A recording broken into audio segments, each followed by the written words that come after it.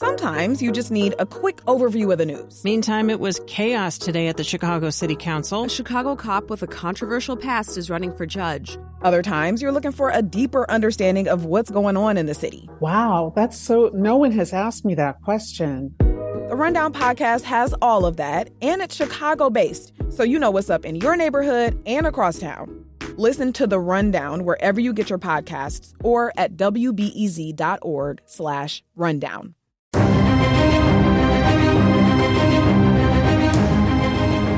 Hey guys, this is Nerdette Recaps Game of Thrones with Peter Sagal. Hello, I am Greta Johnson here with Trisha Bobita and Peter Sagal. The greatest Game of Thrones nerd of the land. I am, in fact, the true king of the nerd. King Duckling? Yes, again it says Peter says clever things. The pressure here is really building up. Today we're rehashing Season 5, Episode 3 of Game of Thrones. The name of this episode is High Sparrow. We will be spoiling it. You have been warned. Spoiler alert.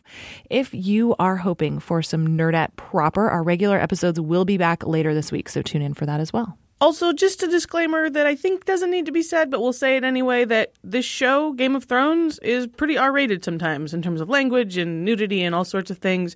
So when we talk about the show, we talk about that stuff. And occasionally we quote the show and we use some cursey curse words. So, you've been warned. Okay. I feel like we can just say it's HBO rated, right? It's HBO rated. You loved your family. Avenge them.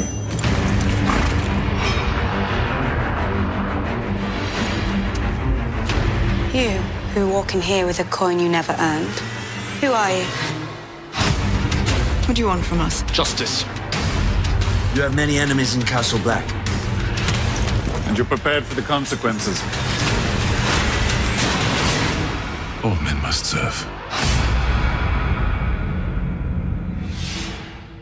This is my poor segue from the Winter is Coming thing, is that this is like one of the first episodes in quite some time that we actually hear someone literally say winter is coming, which I think is I'm always very excited for that. Yes, it is sort of the equivalent to Game of Thrones, what dynamite was to Good Times. The catchphrase that lets us know what we're watching.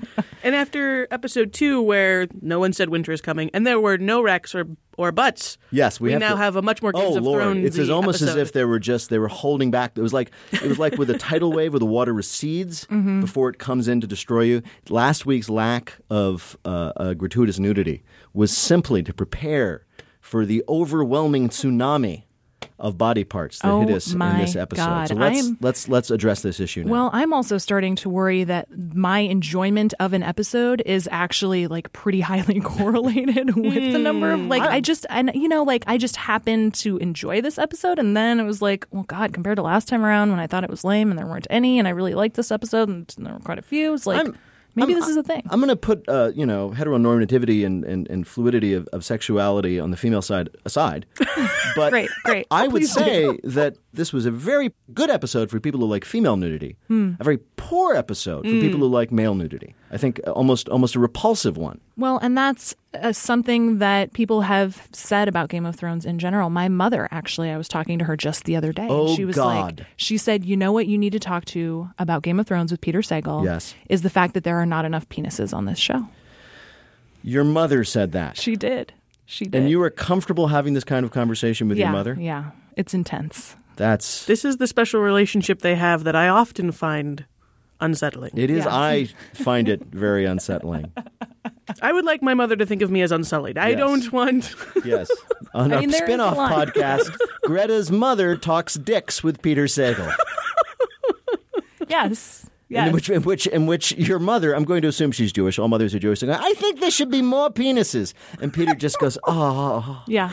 Oh, much. God. I think you should call That's it. That's 30 minutes of that. I think you should call it Greta's Mother Talks D with Peter Sagal. I think it's a little hipper. You'll get it like an edgier I am audience. doing everything I can not to flee from this room. But let's talk nudity because, oh boy, I was so impressed with the sequence in the brothel with the high septon. And I was talking about this with Greta, much to my shame, when she posted my conversation on Facebook. Because here's the thing about the scene. So in terms of the episode, and we're skipping ahead a little bit, but we need to cover this early. We'll get to Bravos We'll get to Bravos in a second. But here's the thing. So they need this thing to happen. They need the high septon to do something so shameful that the Sparrows can come in and punish him in a particular way. And it's important how they punished him. I will say that. Mm-hmm. So what are they going to do? And say, okay, and so I'm imagining a writer's room early 2014, whenever this happened. Okay, he's got to do something. How about if he's like having some prostitutes and he's doing like a sex game with like the 7 facets of God. That'd be the great. most blasphemous thing you could possibly do. So some writer, maybe the showrunners, Benioff or the other guy, throw that off to a producer, and it's like, all right, I got to do this. And so somebody spent all this time hiring these models who were into full frontal nudity and figuring out how prostitutes would dress up in a sexy way as each of the 7 aspects of God, right? So you've got, the maiden, the mother, the father, the warrior. And all of that effort for a 45-second scene. How do I know it's 45 seconds? Because I got the screener out and I watched it again and I timed it. And I love these people for it. Because okay, if you're a prostitute who's dressing as a sexy crone, how do you do that? Somebody figured it out. Mm-hmm. And by the way, in case you weren't watching as carefully as I did, he picks the maiden, always the maiden, and the stranger. Now, the stranger is, of course, the aspect of God which is always hidden. So how do you have a naked woman? I didn't remember how they did this. How do you have a naked woman who is the stranger with a hidden aspect of God? Basically, what they did was they took her hair and they made it into an enormous ponytail and they put it in front of her face. It's not a great look. No. It got the job done. It really did. And I just want to say, before we move on to perhaps the less important aspects of this very fine episode, just a little golf clap for the production designers, casting people, everybody who contributed to that 45 seconds of glory. I mean, that was like nerdy brothel glory too, right? Yeah. I mean, the fact that you can actually analyze it as much as you have just now, Yes. I think is testament to the overall nerdery of this show. It was pretty great. Someone said they thought we were bawdy, so we're just seeing if we can get a new adjective. There you are. Yeah. Bawdy.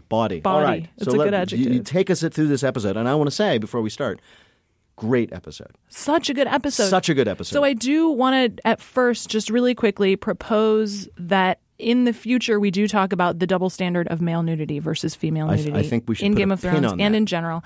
And I would love to invite our listeners to contribute to that. Maybe call us, leave us some voicemails, or send us an email, or find us on Tumblr or Twitter, or any of those things. Don't attach anything to the emails.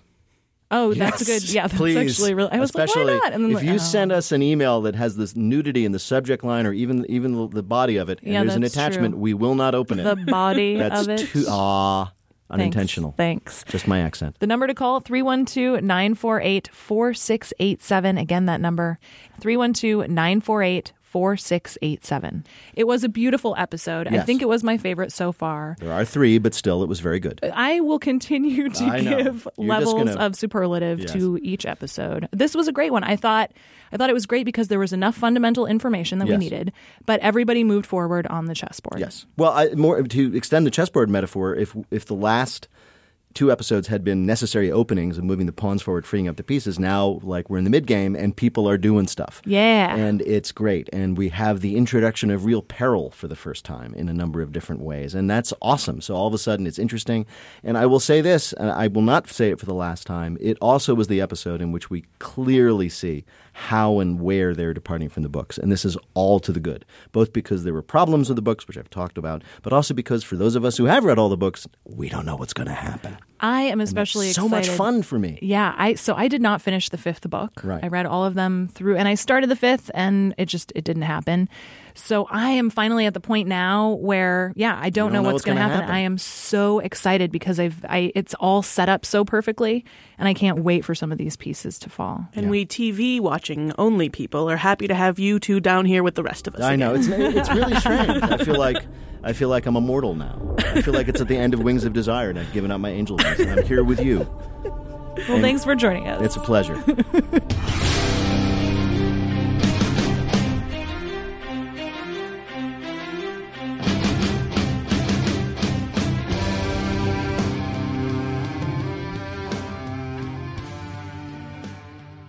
Sometimes you just need a quick overview of the news. Meantime, it was chaos today at the Chicago City Council. A Chicago cop with a controversial past is running for judge. Other times you're looking for a deeper understanding of what's going on in the city. Wow, no one has asked me that question. The Rundown podcast has all of that, and it's Chicago-based, so you know what's up in your neighborhood and across town. Listen to The Rundown wherever you get your podcasts or at wbez.org/rundown.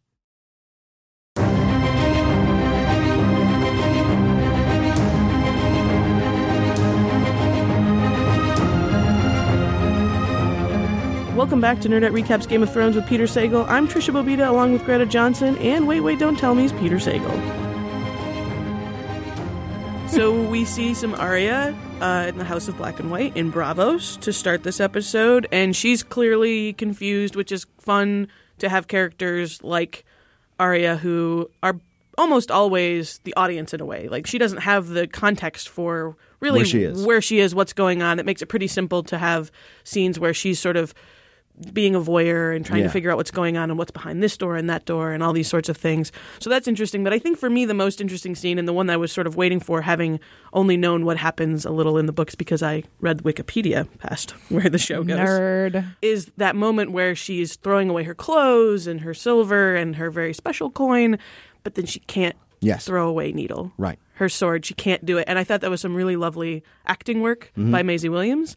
And I think both Stark sisters in this episode are doing great work, and both in really different ways, right? One is we're seeing more vulnerable than maybe we ever have. Later, we're going to see Sansa really sort of become maniacal, I think. Yes. It's almost as if they're changing in this, really. I mean, to see Arya in a dress, that was the first time we've seen her in a dress, Yes, right? I know, or a shift or whatever it is. Yeah, that was wild. And it's almost as if, and I know this is impossible because the episode was written more than a year ago and shot Lord knows when, but it's almost as if they heard my complaints from last week. Because now That's exactly what happened. Arya, exactly. Somehow they knew that I'd be displeased with the second episode. So, no, Arya, remember I complained that Arya was welcomed into the House of Black and White without having to do anything. Yeah. Yep. Well, now she has to do stuff. Whole bunch of stuff. And she doesn't like it, and it's hard, but she's got to do it. And I loved that scene where she's with the other serving girl, and the girl says, "Who are you?" And she knows enough, Arya being smart, to say no one. Right. And she gets slapped. And then she immediately spits out an expletive, which was awesome. Yes. Which was like, and you know I love at that when moment, that expletive rolls off the tongue like that. she don't got it yet. She is a long way to go. And the journey and the disposing of her possessions.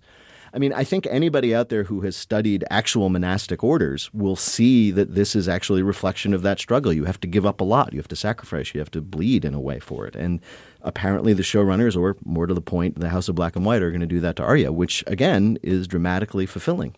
What's going on with the guy in the water and the drinking and the maybe being dead and Oh, he's dead. Okay. But he's coming back to life, right? I don't think Is so. that not? I mean, I don't know because we've already said that it's departing from the book, so I don't know what they have in mind. But as I remember, the House of Black and White does a lot of things. But remember when he says, our friend Jagan Hagar says, we worship the many-faced God and he only has one name and you know what it is.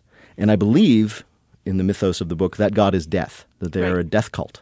And you come there when you want to die. And they provide that to you if you want it. So it's sort of a strange version of the place that Edward G. Robinson goes in Soylent Green. There is a crossover. I think that's what's going on. This is why we need you here. I know, because I know this really stuff. Valuable insight. Context. Yeah. Wasted youth, finally. I mean, I said this on Twitter. I think I'm born to do this work. Yes. Nothing else. But yeah, I thought that was great, and I thought that putting Arya through the paces is difficult for us who love Arya, but dramatically necessary and engaging. And you wonder about what she wants and how bad she wants it. Because that's the question. What do you have to do to become one of these faceless men, these assassins? We know why she wants to do it, to extract revenge. The question is, once she's gone through the process, will she still want and need that revenge?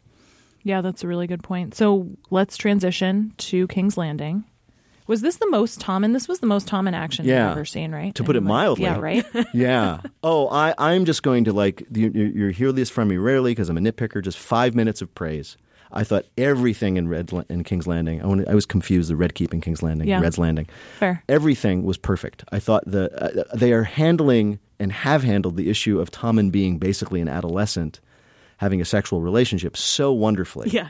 And I loved what his first line was after they finished, which was, "Did I hurt you?" Mm-hmm. That was awesome. And the way that Marjorie, that actress, is so good. Ooh. So good. Yeah. The way she handled him. Wait, didn't he say, "Did I hurt you?" And then that went by too fast? Yes, that was about to. Yeah, you bet it did.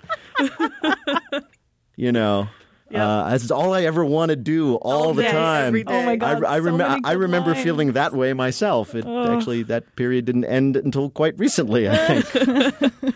But yeah, that scene is perfect, and you watch her genuinely thinking, "Oh, he is kind of sweet." Yeah. But also completely owning him. Oh, God. The little notes about, your mom mom just loves you so She just wants to much. protect her, She'll her baby. never let you out of her A sight. very good actress would do that scene and let the audience, us, know that she was manipulating him. A great actress, like we have playing Marjorie, doesn't indicate that at all. She played that moment as if she was utterly sincere, and it was great. And so the natural thing that followed, where Tommen thinks like it's my idea to get rid of my mother in the next scene, just was perfect. And then the scenes between Cersei and Marjorie, again, so good. Brilliant. Well, I mean, I gave the writers grief last week for their episode with that I thought unnecessary scene with Tyrion and Varys. They are so on their game with this stuff that everything is so subtle. So, I mean, even like Marjorie's welcoming line when Cersei shows up says, "Oh, would you like some wine? It's a little early in the day for us.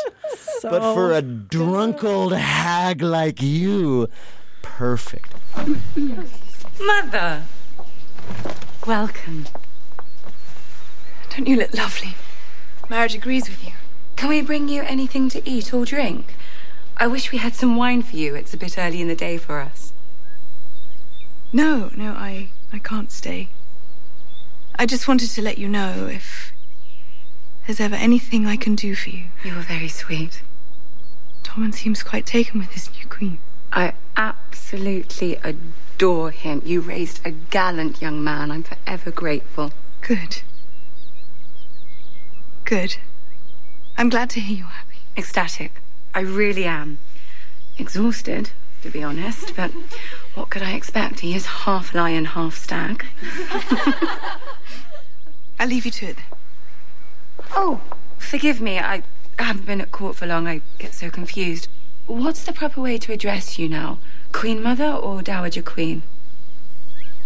There's no need for such formalities. In any event, judging from the King's enthusiasm, the Queen Mother will be a Queen Grandmother soon. Wouldn't that be a lovely day? Can you imagine the celebrations? They'll ring the bells all day and night. Remember, anything you need. Yeah. Everything is so subtle and so delightful, and their actors are just absolutely playing it perfectly. And the whole, I mean, the mother-in-law, like, that relationship is so often fraught in stories like this. But when she says that line about like, oh, and you'll be a grandmother soon. Which I think this will play out in upcoming episodes, I hope it will, may have been Marjorie going a step too far. Because that was the closest she came to delivering a threat or a bit of a taunt. Like, as soon as I have a child, you are completely irrelevant. And that is happening because your son can't keep off me, because I, unlike some people in this room, am young and beautiful. Yep. And that was awesome. And I think that, I hope, if they follow a certain line of plot in the books, that line comes back to haunt that character, that she just went a little bit too far. And I think Cersei is going to do some things specifically in reaction to that threat. And everything that Cersei does in that scene, where everything in her power or everything in her being wants to just strangle her. Yes. So she just gets physically closer and closer and just kind of keeps repeating the phrase, anything you need at all. Yeah. Although I thought, again, that actress, and I'm sorry, Lena Headey was good enough. I mean, she knows we know who she is. We've seen her do stuff. So she knows enough that she doesn't need to indicate in that scene her cruelty, evilness, hatred. We've seen it, so she can just play it totally straight. Oof. And it was great. And then to watch when she walks away and just hears all those tittering young ladies. Oh, it's great. Oof. And that loneliness that Marjorie has, supposedly friends. These are people who serve her, but she's having camaraderie. She's having a relationship now with this son who was Cersei's only point of connection and family. Yeah. And she has friends. And what does Cersei have? She's alone, and then she has 2 armed guards. Right. It was a beautiful framing in terms of the way that was shot. That exit of Cersei has no one. And not only does she have no one, she's in danger constantly. I thought that was beautifully done in that scene. We better say something critical, otherwise people won't know it's us. I have something coming up. Just so you know. Good. I'll wait. So let's play out the rest of what happens in King's Landing during this episode. We have the racks and butts. Oh, Lord. We have discussed a little bit. Yes. We have Jonathan Pryce making his appearance as the High Sparrow. And I'm a huge Jonathan Pryce fan. So cool. And that's a great casting choice. I thought I was going to find that storyline to be really boring, but I, as a theology nerd, am really excited to see how that plays out. How so?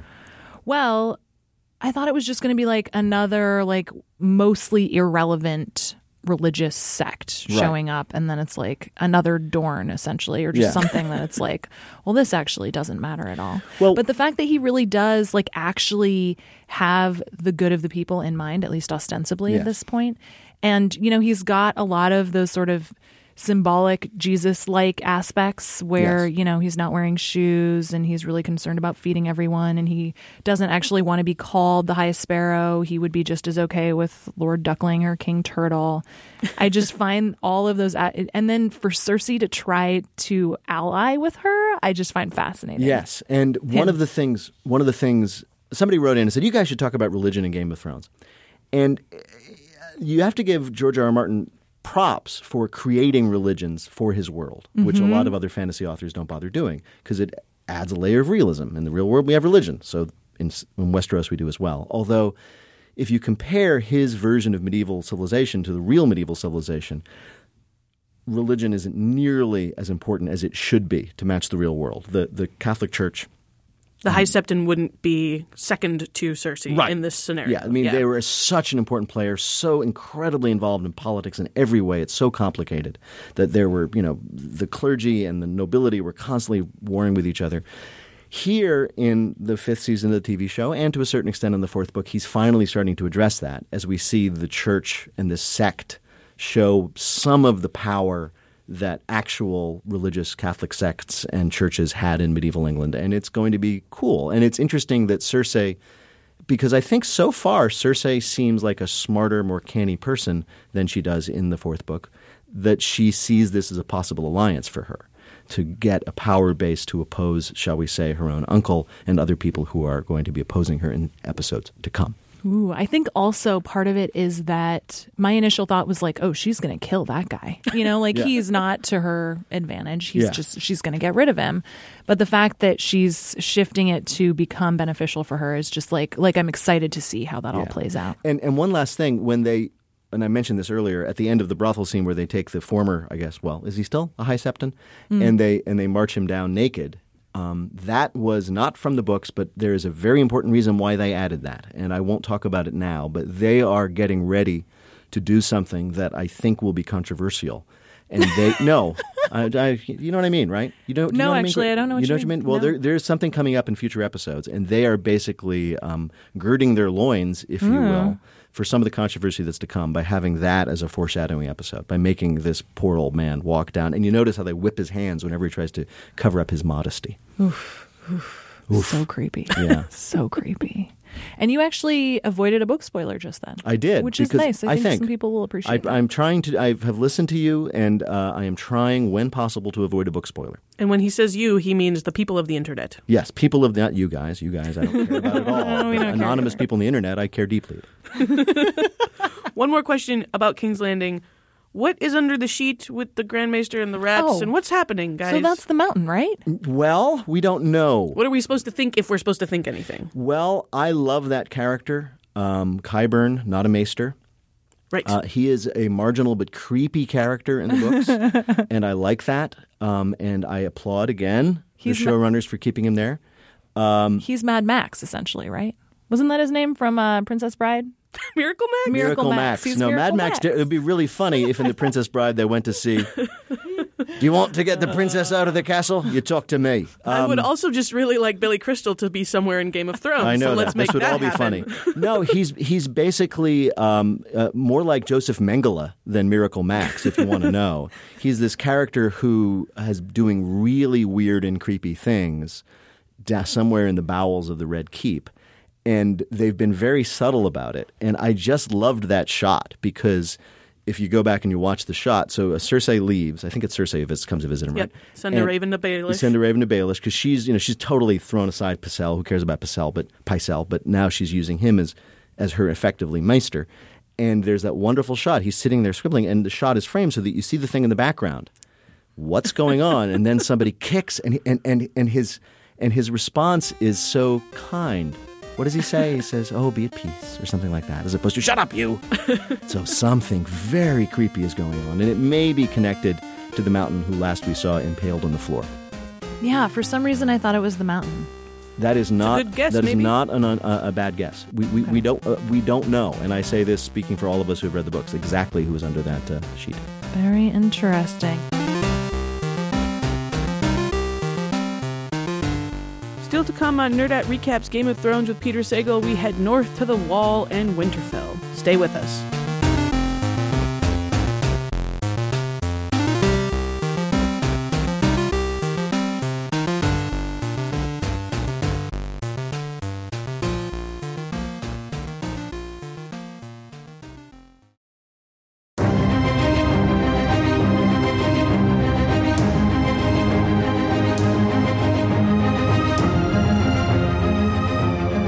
Listening to Nerdette Recaps Game of Thrones with Peter Sagal. I'm Trisha Bobita here with Greta Johnson and Peter Sagal. All right, heading north. Yes, with the raven that Cersei sent to there we go. Baelish. We should have if we were doing a TV thing, this is the raven flying north as our segue. We're not Peter very good is at bird flapping his sounds. arms. I'm terrible at bird sounds. Has either of you ever seen a chicken?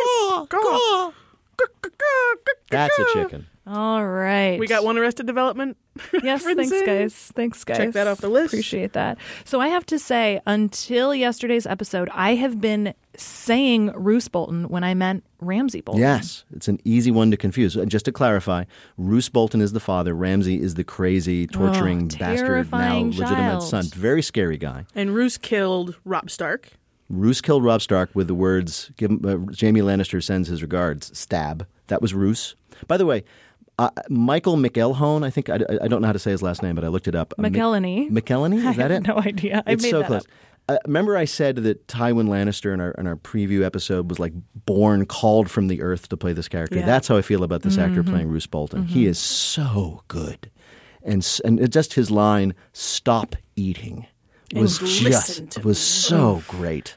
Anyway, sorry, but yes, you've been confusing Roose and Ramsay. Roose the father, Ramsay the son. Go Ramsay on. the son. Well, that's really all. The only other main point that I wanted to mention is the fact that fillet and flay are not actually etymologically related. I did not know that. Isn't that it? I always kind of assumed that they were because Yeah. they're both like slicing flesh. Right. But I looked it up in case you wanted to know. Thank you. Fillet is Old French from the word thread, Right. and flay is Old Germanic. And it's like slicing I'm stuff glad up. to know. I mean, that's one of those things where like I just still find it fascinating that you can have two words that sound so similar but have like completely distinct origins. So yeah. Thanks, guys, for Welcome. entertaining me on that. Welcome Nerd. to Greta Does Homophones. Little thing, I love the fact that in the credits, when Winterfell rises up, it is both no longer on fire, and the banner of the flayed man of House Bolton is now on Winterfell. Good job, credits, guys. Keep it up. When I said peril, Nerd. when I was, yeah. Yeah, it comes from the Old English banner. When I said that I was enjoying the fact that now the characters are being put in peril, one of the things I was thinking about is this marriage, this impending marriage of Sansa to Ramsay Bolton, the son, because we know something she doesn't know, and maybe even Littlefinger doesn't know, but he knows everything. He's a lunatic. Total he is lunatic. Perhaps in a show in which we have been seeing evil character upon evil character, the most evil guy. It's like, we had Joffrey, who was terrible, and we did away with him. Yeah, well, but now we're Joffrey was upping more just like he was dumb, so he wasn't as terrifying. Yeah, he was weak but cruel. This Yeah. guy is ruthless, strong, and insane. Yep. And Yep. enjoys inflicting pain on people for the fun of it. And now our Sansa, I think of her as ours, is Yeah. going off to marry him. And I am scared for Sansa, which is a great position to be in when you're trying to enjoy a TV show. I I am think it's- so excited for Winterfell, though. Yeah, it's fun. And by the way, again, total departure from the books. So all of us who read the books and have been sitting there going, well, I know what's going to happen, don't know what's going to happen. And let's not forget that Reek, who's still there, and some part of him is still there, is freaking out that Sansa is back at Winterfell Yes, and- because they grew up together. Reek as Theon Greyjoy. And only because I'm a fan of actors in general and these actors specifically, let's give Alfie Allen some props for getting that all across without a line of dialogue. He's just sneaking around and peering, and you get what he's feeling. Very Reeky of It's very Reekish of him. I do want to stop before we get to Winterfell and say that the scene at Moat Cailin, Yes. which was really interesting. Like, why do we have Yes. Moat Cailin? I actually figured it out. because they couldn't have the scene looking at Winterfell because Sansa would have figured out they were on the way to Winterfell long before they got there. Yeah. If we'd have seen looking down on Winterfell, she says, "What do you mean? That's Winterfell? Oh, where we're I at grew up?" Winterfell? Yeah. No, there That had to would've be been an pretty intermediate horrible. step. So that's why we have Moat Cailin, which meant the credits guys had to animate Moat Cailin for the credits because that's where we were going. Amazing how these small things grow. Anyway, that was a really important scene because in that scene, Peter Baelish says something to Sansa, which it's we've all said. so We've good. often shouted at our TV screens, stop being a bystander, fight back. He says, I won't force you to do anything. Don't you know by now how much I care for you? Say the word and we'll turn the horses round, but listen to me. Listen. You've been running all your life. Terrible things happen to your family and you weep. You sit alone in a darkened room mourning their fates. You've been a bystander to tragedy from the day they executed your father. Stop being a bystander. Do you hear me? Stop running. There's no justice in the world. Not unless we make it. You loved your family. Avenge them. and what's interesting is that he doesn't make his whole case. He doesn't say, take vengeance for your family, and this is how you're going to do it.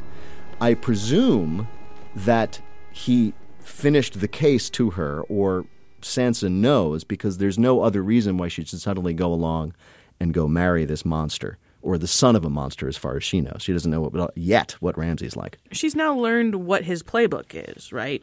The Well, what moon do you door mean? happened. Yeah, she knows She knows that you marry someone to murder them. Yes. That's something that she has an exact parallel in the recent past to see that that's what you do. Right. And so I think, yeah, there's a lot unsaid there. And he realizes that this is not a little girl anymore. This is a woman who's ready to take on that kind of political backstabbing role in that she was born to do because she's of noble birth. She, presumably from Sansa's point of view, she's been looking around all this time and seeing all these things happen, and she's seeing who's still standing. You know, my noble father, who I adored and lived by principle, he got his head chopped off 3 seasons ago. But this guy, Littlefinger, Baelish, who's absolutely ruthless, he's still here. So maybe I should start listening to him. Yeah, that, in my notes of this scene, I also wrote down that quote, "You've been a bystander to tragedy from the day they executed your father. Yes. Stop being a bystander. Stop running." And it was so weird because it was, I mean, in some ways it's a pep talk, right? I mean, it's what she needs to hear in terms of being empowered to go do this thing. But I ended up putting empowerment in quotes because it's still totally manipulative and weird. What's interesting, and I haven't really thought about this before, is in many ways the entire epic, Song of Ice and Fire, whatever we want to call it about, is about the Stark children. It's the story of the Stark children. We meet them when they're children, quite literally quite young. They're very unformed, and it's about the paths they take. It's about them taking vengeance, perhaps, on the sins put on their fathers and or in mothers too. And we have thought it's been so clearer in the journeys of Robb and Arya and to a great extent Jon Snow than it has been in Sansa. But Sansa is a Stark kid, and maybe her time is finally coming. I trust these authors and writers to believe that there's going to be a payoff for all this, that she is going to come. Oh, there will. Oh, there will. And that when that serving woman says, "Welcome back, Lady Stark." Yeah, the North remembers, yeah. Welcome home, Lady Stark. I think, so good. I think this will be fun. And again, this is why it was such a great episode. People put in peril, people taking action. You know, all the good things about Game of Thrones, very few of the bad things. Lots of things, lots of people heading towards, maybe sooner rather than later, Winterfell. Yes. Among them, Bran and Podrick. Yes, Bran and Podrick. Are still, making camp, talking. And this is my criticism. You ready for this? Oh, yeah, that was the least exciting scene. It was the least exciting scene because what they did was they gave Brienne a backstory, right? So did that prom thing not happen in the books? Nope. The Carrie prom thing, The prom, the Carrie, yes, exactly. And we were talking, of course, about her telling Podrick. Podrick says, well, why did you want to follow Renly? And she tells this story about how she was humiliated and then Renly saved her. Couple things. First of all, never would have happened. She was the daughter of the Lord of Tarth. No little lordling would ever have come to a ball in her honor and made fun of her because she represents money and power. Because this isn't Mean Girls, this is Westeros. This is Westeros, and this is not a high school. And you may have seen this rather large woman standing next to Roose Bolton. She's known as Fat Walda. She doesn't have any lines, I think, but he married this, shall we say, unattractive woman because it's an alliance with the phrase. That's how you do. So nobody would have been mocking her at the ball. They would have been sincerely trying to get her hand in marriage because she represents an alliance with a king or a lord. Second thing is it actually, I found it a little diminishing to Brienne that she had this, well, let me tell you about my past moment that justifies my actions, as opposed to what she has been till now, which is just someone with this very noble but maybe unrealistic notion of what service was. I liked her more when she was just someone who believed I need to find somebody to serve. That guy looks good.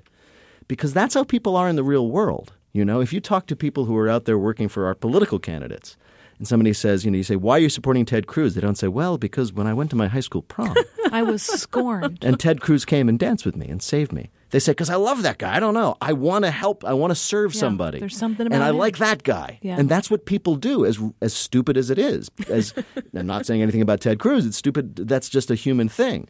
And I think that as much as we love this actress and we love these characters and Podrick is so awesome, stopping and hearing their backstory is a writerly thing that I didn't think we need. Yeah, that was, I think, the least necessary scene of the episode for sure. It's like, okay, they're on their way. They're still on their way. Oh boy, are they on their way? On their way. Wow. En route. Yes. TBA soon. Yeah. Yeah. I didn't like the fact that Podrick helps her take off her armor. I hate to think she sleeps in that too. Oh, God. Yeah. Cleans her boots. Well, and she did say this was the episode where she said she would start training him as a knight too, right? That did happen. And that's good. I mean, that's progress, I guess. That's progress. That's nice. I guess it's nice for Podrick. Right? Maybe he'll get to stab somebody else sometime soon. Yay. All right, heading farther north? Yes. To the wall? I'm getting colder even as we speak of it. I wish I could fight beside you. Believe me, I do. But I swore a sacred vow at the Godswood. I pledged my life to the Night's Watch. You're as stubborn as your father. And as honourable. I can imagine no higher praise. I didn't mean it as praise. Honour got your father killed. But if your mind's made up, I won't try and dissuade you. May I ask, Your Grace, how long you plan to stay at Castle Black? Are you bored of us already? You saved us from Mance Rayder's army. We will never forget that. But it's a question of survival. The Night's Watch can't continue to feed your men and the wildling prisoners indefinitely. Winter is coming. I know it. We march on Winterfell within the fortnight, before the snows trap us here. And Ollie is in the room. I like that Ollie is becoming more and more important. This is the little boy who shot Ygritte, who was a refugee from the village that the Wildings overran last Jon season. Snow's love, and the woman Ygritte. for whom Jon Snow broke his vows. And Ollie knows that Jon Snow loved her and was going to let her live. Does he know that? I think that moment when he shoots her, because Ollie's We're watching talking back along last season. Right, now. so last season, the whole battle's happening. You think that Ollie would assume that all wildlings must die at this moment. He sees Jon saving Ygritte, not killing her, and kills her and gets to see Jon Snow be emotional about that. So Jon Snow has put next to him the only person who knows about how deep his flaw goes in terms of breaking his vow. That's my theory, is that Jon is politically savvy enough to know that Ollie has to be by his side or he's going to be someone else's whispering, right? Secret really, keeper. You're more cynical than I just thought he was like, he had done the thing of taking his grief and turning it into something positive. Okay, I will take this young man under my wing. As well, he says, I think perhaps he's doing he'll be a that. commander someday. He's teaching him to fight in the premiere, but I think he's realized that he needs this boy who killed his love Yes. because he knows that he loved a wildling. Yeah. Really knows. The other guys talk about it. It's possible. Interesting. So Yeah. Ollie's important. Yeah. I don't care about Ollie. I do not There care you are. about Ollie. She's. I noticed she was actually playing Angry Birds on her iPad the entire Yeah, time you and I were talking about it. But go It's on. Tetris. Okay, excuse me. I can't see from where you're sitting. So but go on. Stannis one more time says, "You want to be a Stark? No, really, for sure. You just want to do this? All right." And then basically leaves, and Davos does the little thing that I think probably every chief of staff does for every politician. Listen, he's a complicated guy. There was something about that interaction that I liked. That was a very West Wing moment. Yeah, For you, which one of you misses the West Wing so much? it's my life force. Okay, there you are. I love it very much, but I like when Trisha's like, yeah, like that one thing in the West Wing, and I'm like, no, I don't. Season 3, episode 2, when that happens. Remember that? Davos is kind of the But the thing Leo about Davos... McGarry. So is this how normal people feel when they hear me talking about Game of Thrones? Yeah, man. Just this sense of absolute boredom and mild contempt? Like a TV show? Really? That's what you're Seriously, obsessed Peter? with? Seriously? How unrealistic is that political game? Yes. Okay, but the way he used the vow Yeah. to try to talk Jon into serving the North, I did think was really interesting. Yes. That idea of this is all about preserving your people. Right. And Serve you, your people. And you have sworn that you would do that. And the best way that you could do that is to rule Winterfell. I thought was the best argument that had been made so far. Right. I know Jon is not going to do it. Yes. But I did think that was clever. Yes. And smart writing, and we all love Davos Seaworth. He's the best. True. I think it's kind of boring. No, he's the best. Get out of this studio. Stannis is the worst. Davos is I've the been best. defending Stannis to friends. I think I like, as I've said before, I think Stannis, he's got this as Davos Seaworth, the best, says about him, he's trying to do what's right. Yeah, and he doesn't. You know why Stannis? I like him because he never seems to be having any fun. And God, seriously, that's the worst, Peter. well, no, but he's so clearly he's not doing this because he likes. Stand he's not like ordering people around and killing people because he needs to. He thinks he has to do it, and so I have a certain degree of sympathy for him because So that's it's what the my role duty? is. Because you think your life is just weighed down by a duty. You think you're just We having a public really hard radio time. hosts Yeah. often have to do things we do not like, but the realm commands it. I will say this while we're talking about the wall is I have this thing that bugs me, and it is not something that bugs me here. Just the one thing. Just the one thing. Have you noticed that about me? Yeah, I'm very happy you got it. you One really thing. choose. Yeah. In various works of fiction, it is often the case that the writer or creator will often try to create, say, a character who is a leader or a problem solver, basically by having other people say, wow, that guy's so smart. Yeah. That's a leader. I'll follow him anywhere. But they don't justify it. And in this episode, they had this problem. Jon has been elected commander of the Night's Watch. Is he really the commander? And they have that sequence with him, starting with him giving assignments, ending with the execution of our old friend and now deceased friend, Janos Slynt. That's in funny. which you actually see him take command. And after he executes Janos Slynt, and there's that, I thought, maybe a little cliched moment where he looks up at Stannis and Stannis gives him the nod. Yeah, the That was nod. amazing. But still, you're like, all right. This is what being in charge is like, If I man. was there at Castle Black, I would do what that guy says at that that's point. good. I thought you were going to say that they still haven't shown No, Jon and Snow. I think that- But I mean- I thought not only the execution, but also the way he broed out with all those guys. Yeah, right exactly. before The that. whole It was sequence. perfect. Yeah. The way he made, the way he took the latrine thing, misdirected, his Yeah. enemies thought. Joked but around. He gave it to the guy that everybody thought, yeah, he should get it. We all think that's funny. His That's great. gingers. Ginger. Yeah, Yep. and then looking at Alistair. Oh, by the way, that led to one of my favorite moments where he gives Alistair Thorne, makes him first ranger, right, which is a cool thing to do. And then later on, Stannis says you should send him away, and Jon says, I heard once when he was watching Godfather 2 on DVR that you should keep your enemies close. Stannis responds. Whoever said that didn't have many enemies. And I'm Yeah. like, to hell with you, Mario Puzo. That was great. I thought that was a funny little bit of business. But yeah, I love the fact that prior to this episode, maybe if you were that idiot writer at Vox, you didn't think Jon Snow could do it. And then after this episode, you're like, yeah, he's got this. He's a baller. He's going to play. He can do this. He can play this position. And basically we know also that Stannis is going to eat dinner a couple more times there and then take off. They're like, we can't feed you forever. As if that's the most impending reason for them to make some I feel like, choice. I mean, that was real in the books. They were really worried about feeding all those people. Yeah, and they had to feed all those people. And in the books, and I hope it will play out in a different but still compelling way, how to manage the wildling prisoners, how Jon takes command and starts making changes, and the tensions that create, I hope will provide a rich vein of entertainment as we watch the 7 remaining episodes. There's 10. Yes. Okay. Yeah, 7 remaining. Well, and we do still need to talk about this final scene of Volantis. Right. Tyrion in the brothel. Right. That line. In the box, in the box, in the box. First he does From a little the box. crazy person in the box. That was pretty sweet. And then we get out of the box. And then we get out of the box. He goes to the brothel. The one woman says they all want to fuck a queen, and Tyrion says they've never met a queen. I thought was just perfect. Yes, he has met a queen, and I think that he would. I do want to say, and you pointed this out, there's a great bald joke. I want to talk where he says, I need to go talk to somebody So there with were hair. a couple of hairist things in this episode Or between the baldest. ginger and then this. Yeah, and I feel that, this is my complaint about Game of Thrones, that the TV show is unnecessarily baldest. And what I mean by that is that somebody sent us this very nifty thing. It's a photoshopped series of pictures where you can see the difference between the characters as depicted in the TV show and as they were in the books, where they basically Photoshop pictures of the actors to show what their characters look like in the books, per Grimm's description. And it turns out like half of them are supposed to be bald. Serial Pharrell, bald. Tywin Lannister, bald.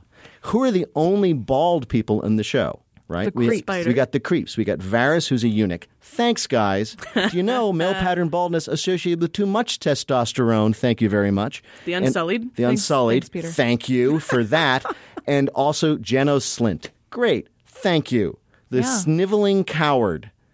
He gets to be bald. Thank you very much. To your point, Weiss and though, Benioff. about, the way this has been touched up for HBO, a lot more boils and festering things on all those naked women in the brothels if it was more accurate as well. I know. It's amazing how those... it's television. like, really, they had Zumba in a medieval setting? It's amazing.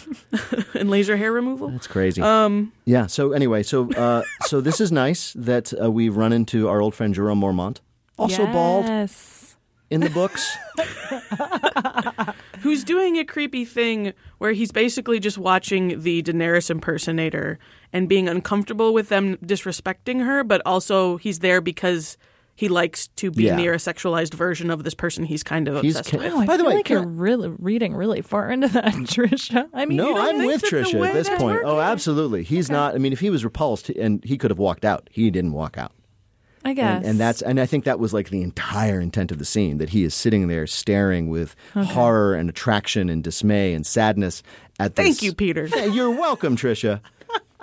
All right, fine. Yes. I'll concede. Next episode is going to be just Trisha and Peter recap Nerd of Cones. Ooh, no. Nerd of Cones? Nerd of Cones? Did I just say that? That's Nerd of Cones. We are Cones not of editing that. Okay.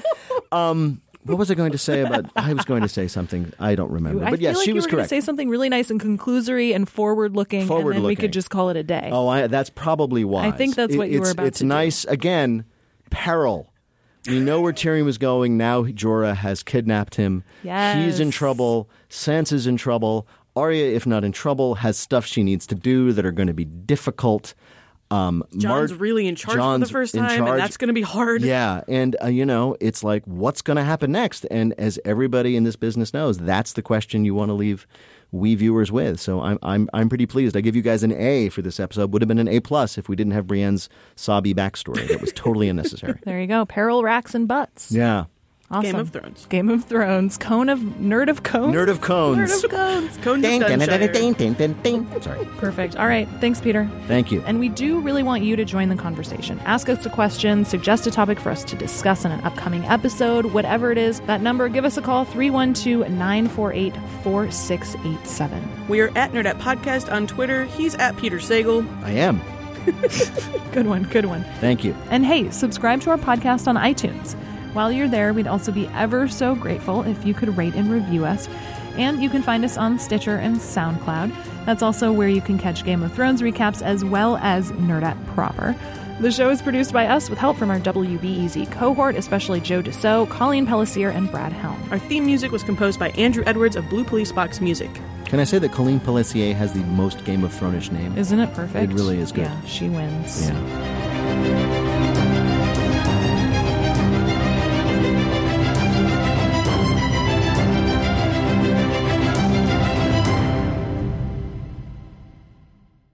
Do you need a break from the news? Well, my friend, Nerdette Podcast is here for you. Our show is all about delight. We laugh about what's happening in pop culture and feature thoughtful interviews with fascinating people.